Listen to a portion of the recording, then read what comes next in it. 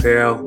I am so thrilled today to talk to someone who has written a story that really touched me, and which is kind of hard to do because it's a physical story, but it was phenomenal. And I tell you, I've listened to many playwrights and many different stories in my life. And when I heard this one, and I just shared this with her before we started our conversation today, and it's one of the few things that I felt like afterwards, I felt the emotionality of it come through. So I am so excited to have Laura Fitzenmeyer Mayer with us today. Hey, Laura, how are you? Good job with the name. Good job with the name. Yes, I practiced it a couple of times beforehand, and then as I was saying, I was like, "Oh my gosh, are you saying the one you practice, or are you saying the one that's actually the right thing?" You So, did so you did fine. It's often humorous. I'll be in a doctor's office and they'll go, Mr. Brown. They'll call them back, Mr. Jones, and then they call me and they say Laura. They don't want to attempt it. They don't. That is awesome. I am sure at some point you get a lot of Laura P's, like that Yes, kind of thing. yes. That But happens. I don't mind. As I tell people, I had to love my husband a lot to take that last name. That is for sure. I had a colleague that I worked with many, many years ago, and her name was Fitzinger. It was same PF at the beginning, F is IZ. Fitzinger. And, Well, as I said, everybody needs a Z in there. that's right. We were talking about this before the show began, everyone. And I was saying to myself, how can I incorporate a Z into my name? And Laura told me my name is okay because I got two W's in it. So I thought that was okay. That's Well, so my Laura, name is as unique as I am. That's the way. yes, yes. I tell people all the time, I don't need a pseudonym if I don't need one, or I've got it all figured out. So I heard about Laura's play, and we're going to talk about this through a group that we both have affiliation with called Merely Writers. And it's a group here in Atlanta where we get together many awesome writers. It's led by Joni McElroy and Dan Guyton and others. And it's just a great forum for writers to talk about their story, but also share stories. We do a lot of great table reads and a lot of full productions. And I was so fortunate, because sometimes I can't join all of those.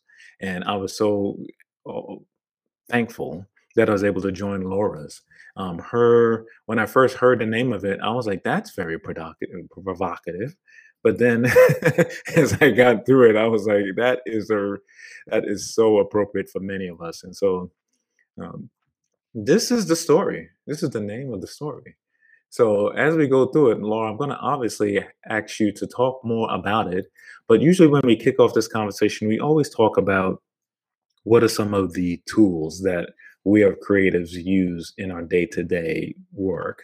And so that ranges the gamut from writing it down on a notebook to people using some sophisticated kind of software. And so I wanted you to maybe tell the audience here, and thank you, those who joined the Creativity Cocktail, those who follow us. Our membership is growing. We're starting to get entrails into YouTube, so please subscribe to our YouTube because we just kicked off YouTube. And so we want to keep that going. But having people listen to us all over the world has been awesome. So share with us some of the tools that you use when you're ready to get into the creative space. You're ready to start writing today. Today is the day I'm going to spend an hour writing. What are some of the No, things that's that the you do? first mistake you make. It's like it's going to be an hour. Okay, for me at least, I'm gonna tell a really simple one. Okay, I'm a list maker. All right, every day, and I include everything on it from breakfast, okay, to praying, and that what's always on that list. 5 days a week. I'm off on the weekends. 5 days a week is write, and That's some days it's do rewrites. Uh, and I commit because it's a realistic chunk of time for me. 20 minutes. That's I say awesome. I'm going to write for 20 minutes. Now, if it flows over, that's cool. but it can't be less. Yeah. And You know what I do that's similar to that is I put down in my planner because I'm a productivity person, and I put down in my planner to just write 3 pages every exactly, day. Mm. exactly. Sometimes though, my 20 minutes, it could be 5 pages if it's really rolling. But then some days it can be just it'll be a page, okay, Yeah. because it's a tough page, it's a tough scene. Uh, but I also give myself permission, and that's okay. Yeah. And I'm not a clock watcher, but I do use an old fashioned egg timer. Okay, you're Oh, not an egg cool. timer, but those ones that with the dial that turns. I should have put it up here so you can see it. And I said it. I exercise for 20 minutes, and then I set my egg timer for 20 minutes of writing. That's And awesome. and when you make it part of your routine, you tend to do it more consistently. Yeah. I talk to It's like people all the walking time. or anything, any other things. Yeah, I talk to people all the time about this book I read probably a couple years ago called Atomic Habits by a gentleman named James Clear. And what he means by atomic habits is he means breaking them down like you just did into those smaller morsels that every single day that they can get done. Mathematically, do I write 3 pages a day? No. But some days I write one. Some days I'm like what you said, I write five. And the math works in my favor. If I don't do that consistently, I gotta play at some point. At some point, there's It's something written. amazing, isn't it? Yes. Yeah. And I also, and I think lots of playwrights do this. I think about the play a lot. Yeah. Okay. I think about it I do some of my best writing in the shower. in my Yes, yes. I know what you mean. Yes. Or when you're taking a walk or something like that. Yes, You're right. I walk to that's also on my list. And I'm 66 years old. I'm not a kid. Uh, but I am a productive and active person. And I have tried over the course of my life to develop these habits so that so I can get as much done as feasibly possible. And it gives me a sense of control. But as we all know, control is just an illusion. But it gives me a sense of control over what's going to happen with the day. Yeah. And even when I had cancer, I was writing. I didn't start the cancer play though until I knew I wanted to write it, but I said I'm not going to write it till I get my happy ending, till I ring the bell. And I didn't even start it then. I had to still let it process, and that's what I wrote during the pandemic. Yeah. I tell you, the uh, writing when you're going through something is really amazing. It Yeah, is. I shared recently. Everyone knows this, hopefully by now, about my own personal battle with multiple sclerosis. And I had to tell you that whole thing I just talked about in regards to my routine and how that works for about a month and a half. I just stopped it. I just said, you know what? I got to feel what's going on with me. What is the signal that the universe is telling me about this? What But is you it? And it Yes, told me to tell me, keep going, keep doing what you're doing.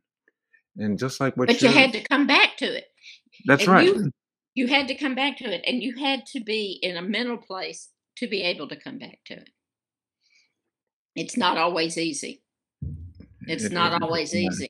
But what I did during when I was sick, when I was going through chemo and radiation, was I wrote silly, goofy plays. I wrote a play called The Used Unicorn Lot. Uh, I guess my daughter was telling me about what a hard time she was having. She said, I'm looking for a unicorn because she's not in a relationship and she would like to be in a relationship. So Right. and she said, I'm looking for a unicorn. And, I played off of that. And it's a funny little play. I wrote a play about Thumbelina goes to the beach. Okay. I wrote things that would just make me laugh because laughing is wonderful medicine. Yeah, we talked about this before we went live, and we talk about how when we're writing and when we're creating, whatever you, because Whatever every your single one, creativity you're is. you're accessing your spiritual self. You know, Exactly. And yeah, and I share this a lot because it's kind of this kind of war on creativity. It's not a it's like a silent war. It's like, don't be creative. Do this or learn this. Job. You need a job and you need to That's be right. making money. And it's what we tell our kids, which is Yes. tragic. Now, today, later, I have I'm visiting in New Jersey right now with our son who has 4 kids. His One of his sons, who is a great soccer player, but has embraced his creative side and he plays the piano like an angel. Wow. Okay. And he goes to this mall they have up here, and there's a piano, and anybody can go and play it for tips. So we're going to go watch him play the piano at this mall today. And it, that stirs my creativity. To see my grandchild doing this, my soul, my spirit soars. My spirit Wow. soars. I always have this belief that when you go there and your grandson is playing the piano, the energy of him playing the piano is going to affect like everybody around there. Yes, Hmm? yes, absolutely. They may not feel it directly, but it's going to resonate with them on some level. I know. And he's just 16, okay? And the fact is, playing the piano is not the coolest activity for most 16-year-olds. And his older brother, we came up a couple of years ago, and he had a lead in an original play they did up here, Oh wow. and he was wonderful. Now he's not really pursuing it right now, but when he's ready, but he was wonderful in it, and uh, I hope that some of my creativity and talent has flowed down to this next generation. Wow. That's a wonderful, wonderful story. It makes me think about when I was a kid and my mom is a dressmaker, but she would do these wonderful pieces of art where she would draw out the dress that she was conceiving of doing. And I used to always say to her, I said, "Mom, you are a great artist." She's like, "No, I'm just doing this for work." It's not really art. It's just work stuff. What do you mean? And I'm saying to myself, my gosh, you just drew this out of thin air. I just was doing this for work. And I was saying, Mom, you got to tap into that. But I never forgot that lesson about how creativity can connect the dots on that. I So, know. It's kind of sad, isn't it? yeah. My I love my parents very much, and they loved me. My mother was from Connecticut, and my father was from Alabama, and I was raised in Alabama, raised in Birmingham, and I'm one of 5. And I had a younger brother who was a wonderful artist, but he never pursued it. He paints cars, which is okay. That's fine. But and they all I've been doing this. I know I wanted to be a writer when I was a kid. I mean, like in the 7th grade, that's what I wanted to be. And they always looked at me like, where did this child come from? Did she land from outer space? Did we get the wrong baby? Okay. Yeah. You I, I, know, I had yeah. a desk in my room and an old manual typewriter, and I would be pounding things out. Yeah, I And yeah. I think yeah, there's this war that goes on or this mental gymnastics with us and even with our predecessors, our family, our parents and grandparents. Like my parents came from Jamaica and so there's shelter and food and all of those things in Aslo. those are the priorities, you That's know. right, with a hierarchy of needs. And so when it came to the United States, then we got to that top of the pyramid, that self-actualization thing that Aslow talks about. And I tell my son, and you probably grandson, is that, you know, we're not really here for ourselves at this point. We're here to make sure that you can do what you want to do whenever you want to do it. And that, Exactly. yeah. Mm. And I'm blessed. I'm blessed. I have 14 grandchildren. My Oh children my were very gosh, productive, and that's awesome. each each of them. I have a granddaughter who's a nurse, but who also paints and does ceramics. I In my office, I'm surrounded by these things that have been given to me. Artistic things, and it's like they have an energy that feeds me. Okay, right, and that's where I write, and I can if I get stuck, I stick my head up and look at the beautiful blue vase she made, or uh, she did a lovely little, just like a little painting of one of my favorite Bible verses, which is the eagle's wings one. You Right. know, lift you up on Yeah. eagles, which is a great one for a writer. Okay, because when it's really flowing, I feel like I'm right on those eagles' wings. One of the things that's inspiring about you is that a lot of people that I know, a lot of people love this channel all over the world and all of the channels that we do. One of the things I hear a lot from people in my age group is that they have stopped whatever they decided that they loved in their life at whatever point it was. They're now saying, let me run out the clock. Let me now think about things like what I'm going to do when I'm not doing my day job. And and it's not creative stuff, and it's just like, let me just, like, every time someone says, well, what are you going to do when you retire, I'm like, what the heck are you talking about? I'm not retiring. That's I, right. I'm not. Here's another little wrinkle in my story. I'm in a second marriage, a very happy second marriage. In my first marriage, I was happy and I stopped writing. And there was like a gap of 20 years and I didn't write, and I was an unhappy person. Okay. After I divorced and made the change in my life, I started and married my husband and reclaimed myself. I said, nobody's going to make me stop writing until I can't write anymore. Yes. And that better not happen for a while yet. And I've been writing now for about 25 years doing the plays. So, And I will never be uh, Lin Manuel Miranda. Not going to happen. And I'm okay with that. But I've had some shows go off Broadway, that's wonderful. and I have shows all over the country. Hey, I had a play on NPR. That's Uh, wonderful. Wow. so I know, and no, and that's if you like the cancer play, you would love this play. It's called Candy Bar Memories. My mother had Alzheimer's. As I said, I write my pain, Right. and I decided I needed to write after she passed away. I needed to honor her and to honor all those people with Alzheimer's. And so I wrote this play. And the premise is, when you have Alzheimer's and you die and go to heaven, God has saved all your memories in a candy bar. And you regain your memories as you eat the candy bar. One Oh, square wow.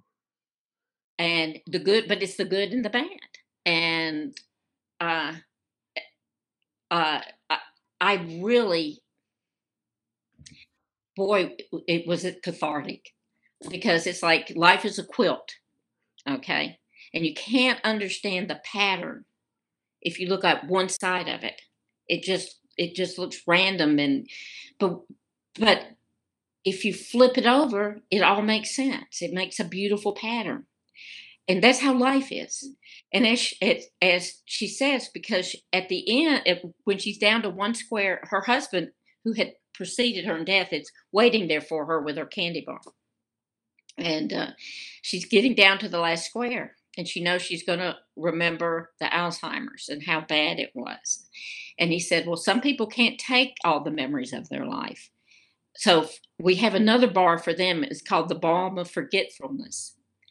And you can eat this and you'll just be happy and you don't have to remember any of the bad things. Wow. And she says to her husband, will I remember you? He said, no. Then she said, I'm going to eat the candy bar and I will take all the pain. And everybody, we thought about having a Kleenex concession at that play, because it was sad, but it was funny and it was happy and it was sad, Yeah, because anybody who has had a parent or anyone in their life with dementia or Alzheimer's, it's a devastating disease. it is. My gosh. We'll put a link to that in the final edits of the Okay. show. Um, Yeah, we were just talking about creativity in our spirit, and what you just shared there. I don't. It sounds like there are many people who got a chance to witness that They story. did, and that play has Yeah. been done a lot, Yeah. and it's an easy play to stage. It's an easy play to produce, and it's also a good play uh, for seniors. Mm. Okay, because it's been done as a fundraiser for the Alzheimer's Society. It's been done at some state conventions of the Alzheimer's Society. So it's again, I write my pain, uh, Yeah. I and the just think about best the work. lives. I was gonna Huh? say, I just think about the lives of all the people who've seen that or witnessed that play. I They have know. got to have been transformed even just a little bit. Isn't that like what we do as writers and Oh, creatives? I hope that's Yeah, what we're doing. That's just what a I'm little bit. trying to do. Just a I little hope bit. we're doing just tiny bits. Okay. Just a tiny bit. Every good show, every good television show or theater show that you go to, it changes your life, I think. I hope it does. Yeah. I hope it does. That's why I'm a little bit that's why I've become an advocate in regards to this war against it. Where we're like, "Oh, there, we're not as those people aren't essential for what they We're do." not. We're that's right. Cutting the art education monies for schools. You know Yeah, the I have writing. It yeah, I it, have it, a it yeah. I was gonna say I had a good friend who was an advocate for Fulton County here in Georgia. yes. And she shared that she's been fighting for years. There's a 1% allocation supposedly in volume or in revenue associated with the arts. But of that 1%, 85% of it goes to like one or two institutions. Whereas there's so many others. And I was relating the story to her like when I was a kid. I remember the story so clearly when I was in the ninth grade day one in school, ninth grade, fourth grade. I was 9 years old, and they gave everybody an instrument. They just gave everyone an instrument on Yeah. day one. And I'm not saying that that will ever go back to that, but No. all of those people, all of those kids who were in music at that point, I wonder their lives got affected by getting to pick an instrument and learning an instrument day one. Uh, And so and- much of that's being eliminated, uh, yes. especially in grammar schools. Now, I have another granddaughter named Lulu, who Louise Grace, but we call her Lulu, who is amazingly creative. And fortunately, she's still up in Birmingham, and she uh, got an award for, and she's your age. She was your age. She's 9 years old, and Mhm. she was in fourth grade, and she won an award for her presenting a monologue that she chose, and they videoed it and you know um, sent it out to the world. And I'm like, uh, this is fantastic. That is We had amazing. no, huh? That is amazing.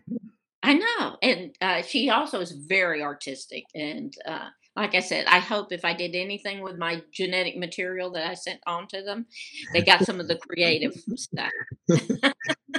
That is so powerful. Uh, This yeah, conversation is wonderful because those of you who are listening to us today, there's lots of people who are creative that listen to this podcast. I hope But, there are. yeah, but those of you who are listening to us for the first time ever, and you're like, what are these guys talking about? Like, why are they there? We created this because we were going through things personally. Many of us, as part of this, that we saw that creativity is a way for us to kind of combat personal challenges. And Yes. so I always share the story that I was so sick and tired of losing people in my life who are creative and I don't find out until after they're gone. It was really grating on me, to say the least. Driving me nuts. Sorry about that. Somebody needs you. That's my iPad ringing at me. But and it was really grating me, like, because I'm saying to myself, why do we know about this now? Why didn't we know about it before? Right. Why didn't we know about it? If we would have had a chance to encourage he or she and say, "Hey, keep writing your poetry." Even if nobody reads it, Yeah, write it for yourself. that's right. Recite it to the moon if you need to. Yeah. And this really hit home for me, and I tell the stories for those of you who've listened to this podcast, you probably heard this story before. But I had a reading of my play at one of my plays at the Marietta New Theater in the Square. And so I was so fortunate they allowed me to do a reading at an actual theater. That was so wonderful. And this was must have been about 2015 or something. And this young man comes to me. He was taller than me. He was much taller than me, but you can see a young man who's got a face of a baby. He's got Yeah. this tiny face and this baby face, even though he's 6 foot something. And then he says to me, he's like, "Mr. Wilson, thank you for doing this story. This has allowed me to know that I can create my stuff. I didn't know whether I should keep writing or keep making stories or that kind of thing. And I'm so glad that I came today." I am telling you, Laura, when I heard that story, I was like, I don't care how many people love what I do. That story was enough for me to Keep say, writing. "Eh, this has value. It This does have value. yes, And we need to value it ourselves. that's right. Yeah, Okay. And not demean what we do and make it not a priority, which is what often happens with when life gets in the way. yeah. I love the story, the way you shared that when you're going through things, that fuels even further your writing, your habit of writing.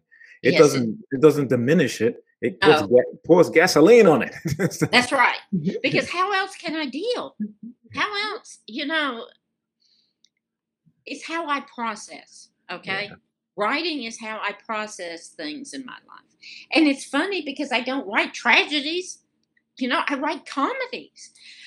But they're never, and I know they're very popular. I don't really like most television sitcom kind of comedy. That's not my thing. Okay. Uh, I like my characters to be real people who have real stuff happening to them that just happen to say funny things. Yeah, I love that. And that's what I got from your story. Um, that it wasn't a comedy per se. Because the people have asked me to write comedy. I was like, "Can you like purposeful comedy? What do you mean a story that has some comedy in it? Because I can do that all day long." And that's what I really loved about this. So tell us a little bit about um, cancer is a pain in my ass. Tell us a little bit about that story. In 2018, I was diagnosed with anal cancer, which, you think to yourself, anal cancer, really? And it's kind of a rare cancer. Only about 8,000 people a year get the cancer. Uh, I have rheumatoid arthritis, which I've had for a long time. Oh, But all those wonderful commercials you see for Humira and Remicade, and the last thing they say at the end is, and in certain rare cases, can cause cancer. Well, I was on Remicade, and guess what happened? I oh, was the wow. certain rare case. Okay. Uh, I went through chemo and radiation. I did not. There it is. There's my poster. Uh, I went through chemo and radiation, and I got to ring the bell. I did not write the play while the cancer was going on. I said I can't write the play until I get my happy ending. And the pandemic was perfect for this because we were like everybody else, we were kind of stuck at home. And I am fortunate. Not only do I have my granddaughter's artwork around me, I have a window with bird feeders, and I can look out of that window, and it's right in front of my desk. So I can look out the window and think and watch that. And so I started writing and plugging along, plugging along. And it took me most of the pandemic, but I finished it. And that was a good feeling. That the feeling of finishing that play was right up there with ringing the bell at the end of my treatment. Wow. Okay, and about the same time, I had a little twist in my life. Um, I have to go every 3 months with the you still have to go back for years after you've been cleared of cancer. And I went back to Dr. Grimm. Like I said, this play, I didn't, it was very little I had to write. This is, this was like, my God, this is like a play. Anyway, I went back to Dr. Grimm, and he said I had a new lesion, and they had to I had to go in the hospital and then be removed and biopsied. And that gave me a new ending to the play. The last scene, and I don't want to talk too much about it because hopefully people will get to see it. And it's something that you definitely want to wait for the end for. Yeah, you want to wait for the end. But I have 6 kids, but I only made 2 of them. So the kids are composites. We have 3 boys and 3 girls. It's like the Brady Bunch. And but you can't have that many actors, too many actors. So, technically it wouldn't work. So I made them composites. And,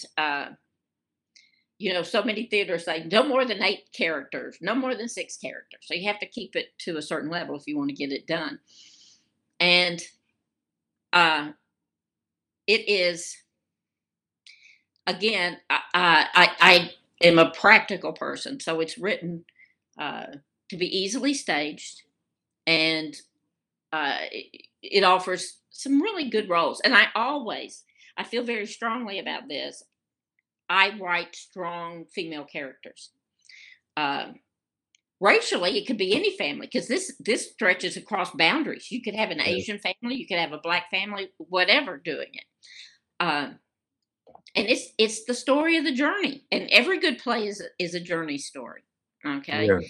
Every good play is a journey story, and it's the journey from finding out and having certain expectations, and certain expectations turned upside down, and the little miracles that life sends you. And I wanted to do a reading, and it was still play time. So I set up a Zoom reading and invited Daniel Guyton to the Zoom, as well as some of my friends with South Baldwin Community Theater, of which I'm the playwright in residence, and which is down in beautiful Alabama, and invited Daniel, and we did the reading, and everybody loved the play. Okay. They loved it so much, in fact, that South Baldwin used it as their opening show, their first back in-person show. Okay. Which was a thrill. And then we did it with Merely Writers, and many, many shout outs to Daniel Guyton. And he said, "Oh, we need to do this. We need to do a reading of this with that group." And it was a wonderful experience. We got standing ovations. Not as many people saw it, and in fact, we have this local newspaper. And you got to remember, it's a beach town, and it's a paper newspaper. That's the picture there. My son-in-law took that, actually. Oh, wow. And they made it the entire cover of our local paper, and it's called The Mullet Wrapper. Great name, great. And we got some wonderful publicity on it, and it was delightful. It was their South Baldwin. There, I see their little logos up there, and it was good. But what I'm working on right now are rewrites.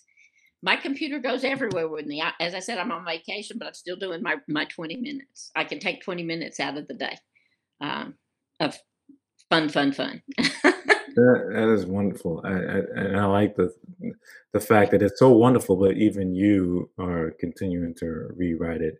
One of the things I didn't like, and it didn't work so badly with the reading, but this is for all your creatives who are playwrights. I didn't like how long it took to transition between scenes. So and this was suggested actually out of Merely Writers. I've done some with the 2 kids talking to each other on the phone, so that the other characters can do their scene change while they're having a phone call and discussing what's going Oh, on with the parents. And so I think that's going to make smoother transitions. very And I'm good. starting to send it out to the big wide world. And That's awesome. I'd like to see productions everywhere. And This we have, play this play is not going any I mean, it is not going to fade away. I don't think Yeah, so. I think this yeah, play has legs. yeah. Uh, I people, we yeah. had people sobbing, okay, leaving this theater sobbing. And we had a lot of cancer survivors come. We had people who had lost family members to cancer. There, there is not. I don't think there's a family in this country that hasn't been touched by cancer. Yes. So, uh, and this is my journey, but it's the journey of a lot of people. And Yeah, and the I think you're right. 100% of everyone's got yeah, been affected. I Um, know. there is no doubt about it. And I was just thinking that I'm a member of the Drama to Skill here in Atlanta, and I know the rap, and I don't know all the technicalities about how you get your work published, and other people Well, I produce it haven't and all that stuff.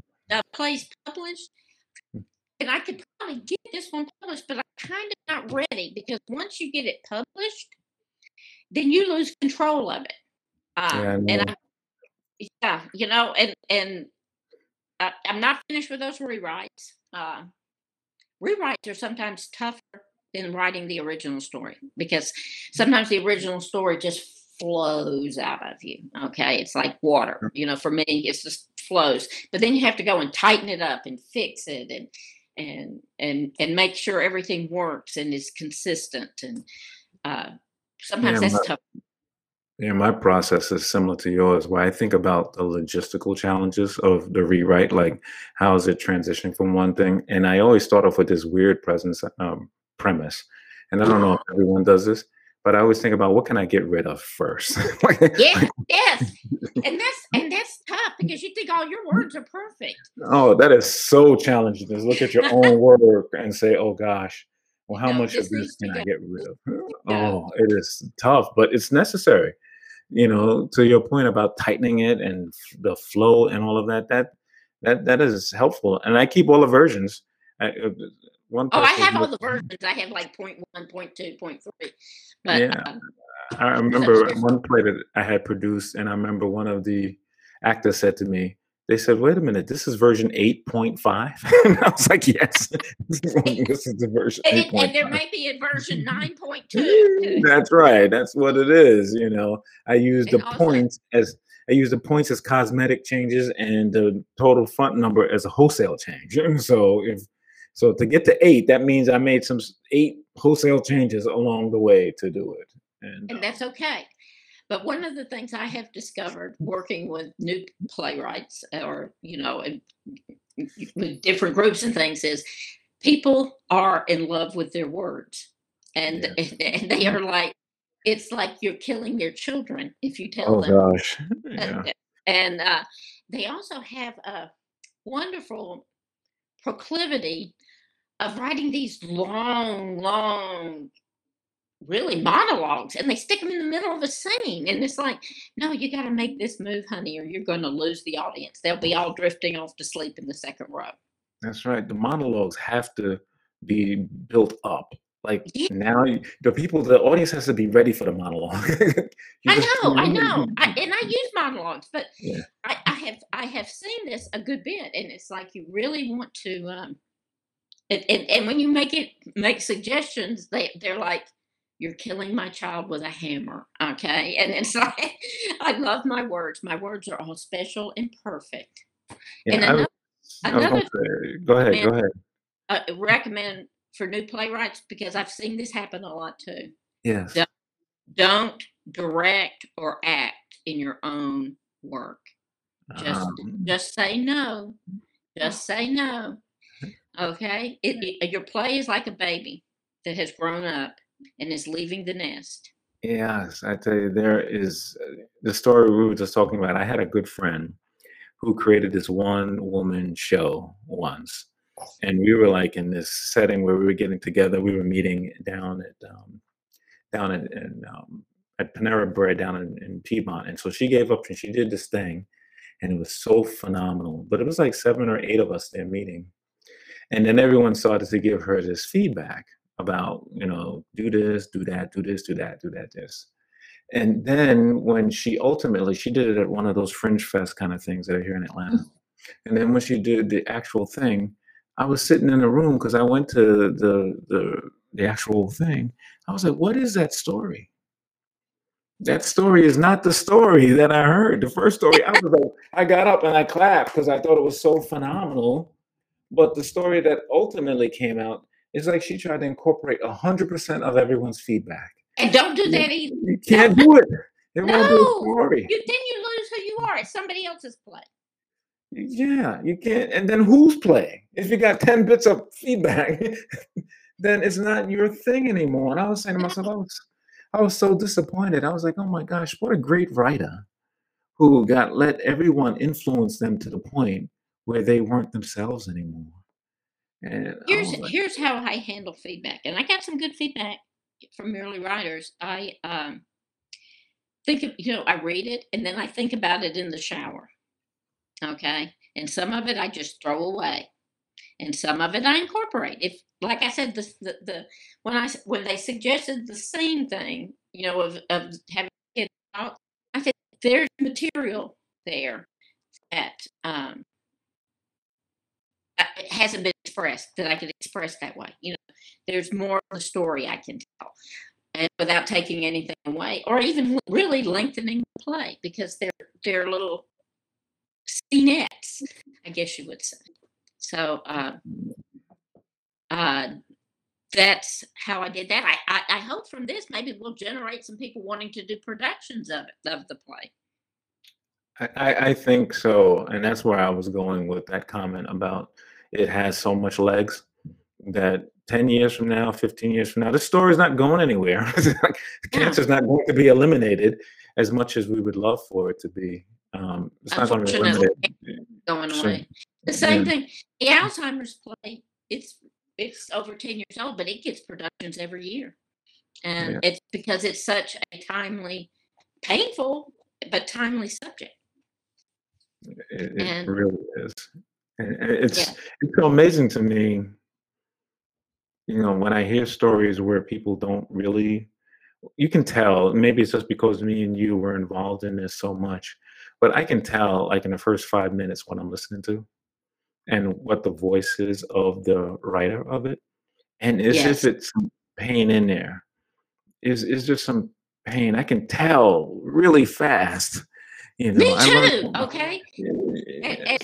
And sometimes they'll do these plays that are like historical plays and things, and oftentimes they're good, but a lot of times they're detached. And I'm like, why are you telling this story? Why are you telling this story? What does it mean to you? Because I think the best plays, they take something right from the heart of the playwright. They do. I had this teacher years ago. I was taking this class on screenplay writing, and so she had gone to LA and she'd done all of these pitch things, which I would never do. And she learned from some of these great people, and they said, well, in the first page of the screenplay, you should know what the movie's about.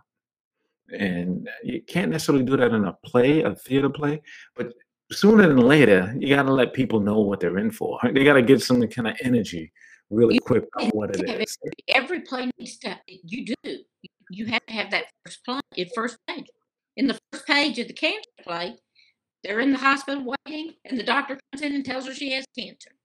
People know what they're watching. They know exactly what they're listening to as soon as they see that. They know, I know what the play is about. Yes. I had a colonoscopy. I think I've got polyps. He comes in and says, guess what? You have cancer. Yeah, and I always thought they would be a little more tender about it, but they're not. That's right. Because that's how life is, right? Like when stuff happens, it happens. What's happening. When you found out you had MS, how did it go down? Did the doctor just say, well, the tests have come back and you've got MS? And it was bam, because you went from 1 minute to not knowing a thing, then the next minute you knowing a thing, and it transforms everything about your life in a minute. just changed it directly. I really got a great sense as to Laura Fitzenmeyer and what she's up to. She is such an amazing creator, and her play "Cancer Painting My Ass" is one of the best plays I've listened to in the last year or so.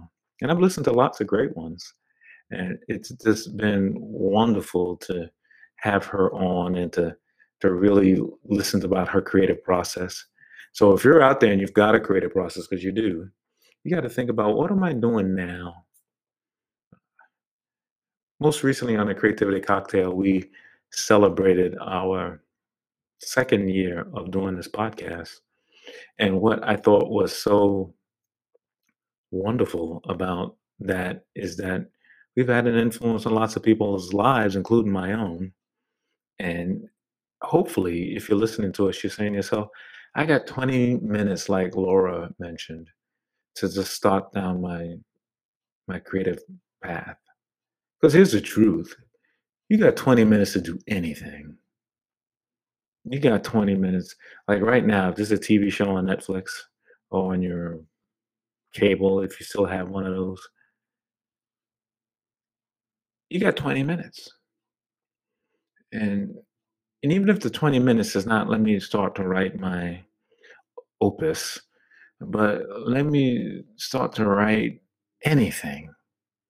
And for those of you who are in different groups, in different generation groups, that might just be writing it down on your phone versus writing it down on some software or some paper or something. But just start today. I was listening to someone recently share that there are more writers now than there are less writers. We actually have more writers in the world than are less, because everybody's a writer. So even if you're writing for work, your day work, or you're writing for a pursuit that you're doing outside of work, you're doing that writing all of the time. So it's been great to have Laura on. Hopefully, we'll get her back on. And so this conversation has been great. She has given you lots of guidance in regards to how you can really support and how you can grow as a creator and how you can really drive what creativity looks like for you in life. Laura Fitzenmeyer, Cancer is a Pain in My Ass. It was a fantastic show. It was wonderful. And so, with that being said, Creativity Cocktail is here. Please subscribe. And sometimes you hear all people saying to subscribe because YouTube cares about that. That's for sure. But it creates a lot of energy in regards to how we can continue to push Way. the message. Hey, look who's back. Hey. I know. I don't know what happened. The screen just went black. It No took me worries. to be You back, know, but we're back. what happened, Laura, is that our conversation was so hot. It just burned up the computer. That's right. It was like, whoa, I can't handle it. The energy is too much. I can't handle it. Anyway, but I got you back. I got you back. That's right. I know. Quick I'm question sure here. you carried on without me. Yes, yes. Quick question here. Okay. And this is really a question for the audience. So there's someone out there who's like, I love Laura. She is phenomenal. Her story is beautiful, but I'm struggling. I don't know whether I should keep going with my creative journey or whether I should start one. And you're having a conversation with that person. Winston's not here. It's just you and them. And you're going to give them some guidance. What is a couple of things you tell that person? Okay. The first thing I would tell them is go for it. If you do, it's a win-win. What's the bad outcome? You don't become famous. So what? You weren't famous before. And you have touched on something that obviously you need to touch on to have a full and happy life. If you write poetry and you are the only person who ever gets to read that poetry, that's okay. I want you to think of some of the poets of the past who had no fame in their life, who had no success at all, The same with writers and painters. There's many of them. Do it and do it for you. Don't do it for anybody else. And do it the way you want to do it. That's beautiful. I think that when we do the edited version of this, Laura, that might be in the front of our conversation because that Instead is of at the end. yeah, because that is so Because so important. many times we do things for other people, your creativity above and beyond anything else that happens is for you. Yes. Okay? And if you It's do for it you. for you, and here's the thing, and if you do it for you, then it affects others. Yeah, and it will go out to the world. It will. That's If you right. try to write to please other people or paint to please other people, it's not. It's not the real you. This is an opportunity. This is your opportunity to let yourself be on the paper, on the canvas, on whatever mode you choose, on the piano keyboard. All right, and do it for that joy. You Yeah. know, you don't get that. Joy is a fleeting thing, and you should take any opportunity you have to create it That's for right. yourself. Laura, this has been so awesome. I was going to say something else, but I was like, let's just leave it there. That is wonderful.